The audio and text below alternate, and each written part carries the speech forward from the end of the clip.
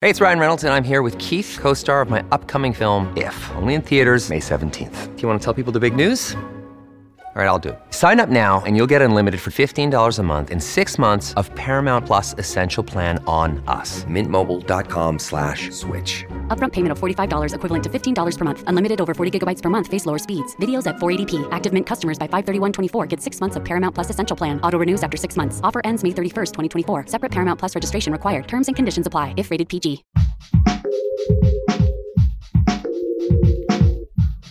What if you could become a better person, not by working harder, but by taking one small step a day? And not because you're a bad person now, but because there's something inside you that's ready for more.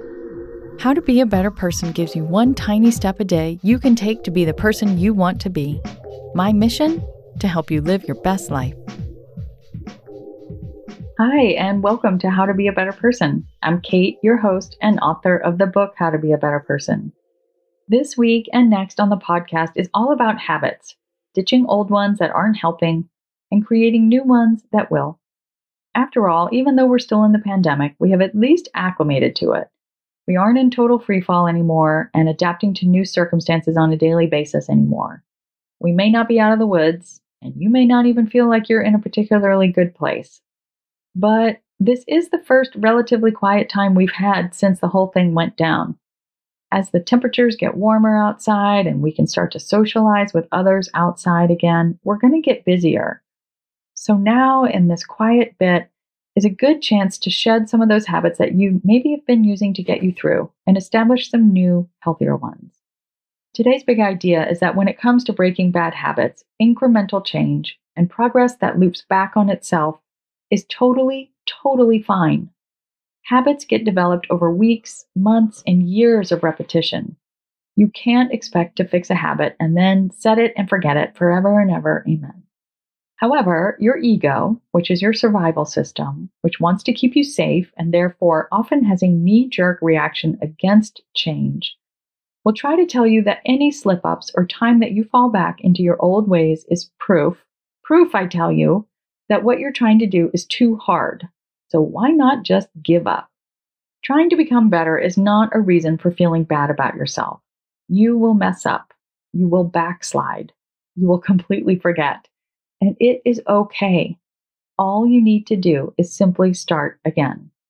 I've talked about habits as icebergs in the other episodes from this week, but I also think of habits as a trench. They are patterns of thought and behavior that you've traveled so many times that you've worn the path down, so that maybe only the top of your head is peeking out.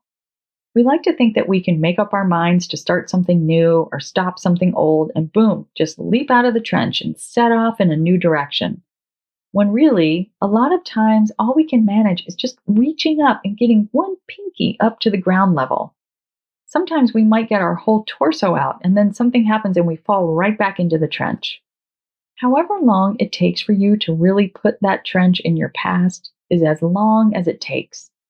In nearly every situation, it truly doesn't matter how long it takes to make a change. It only matters that you do. If it takes you 2 years to fully adopt sobriety, for example, is that a bad thing? No, it's absolutely not. It took my mom years to truly get off cigarettes. She chewed Nicorette gum for a really long time. I used to tease her about it, which now makes me cringe a bit, I admit, now that I know more about how hard some habits are to break. I'm sorry, Mom. And she'd say, "Would you rather I start smoking again?" And she was right. And you know what? She did it. And now that last piece of Nicorette gum was 20 years ago. What you perceive as taking a long time now will at some point look like a blip. So please be tolerant of your slip-ups. No, you don't have to stick the landing. There's no panel of judges grading you on how efficiently you change. Do your best, and when you mess up, be kind. So long as you keep going, you will get there.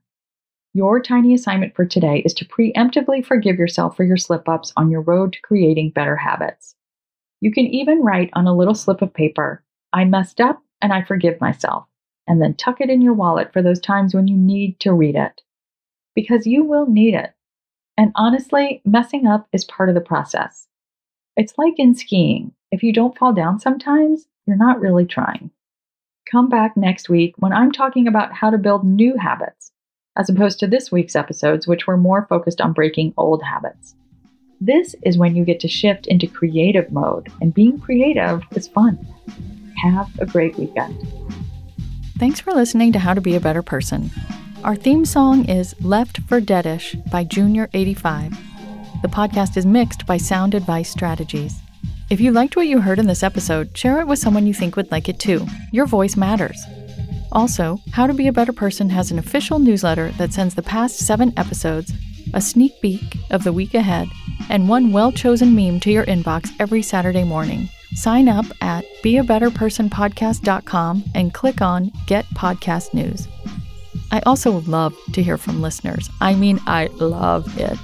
Send me an email by clicking on the Contact Kate button at beabetterpersonpodcast.com, tweet me at KateHan, Katehan, or find me on Instagram at Kate Hanley Author. I look forward to connecting with you.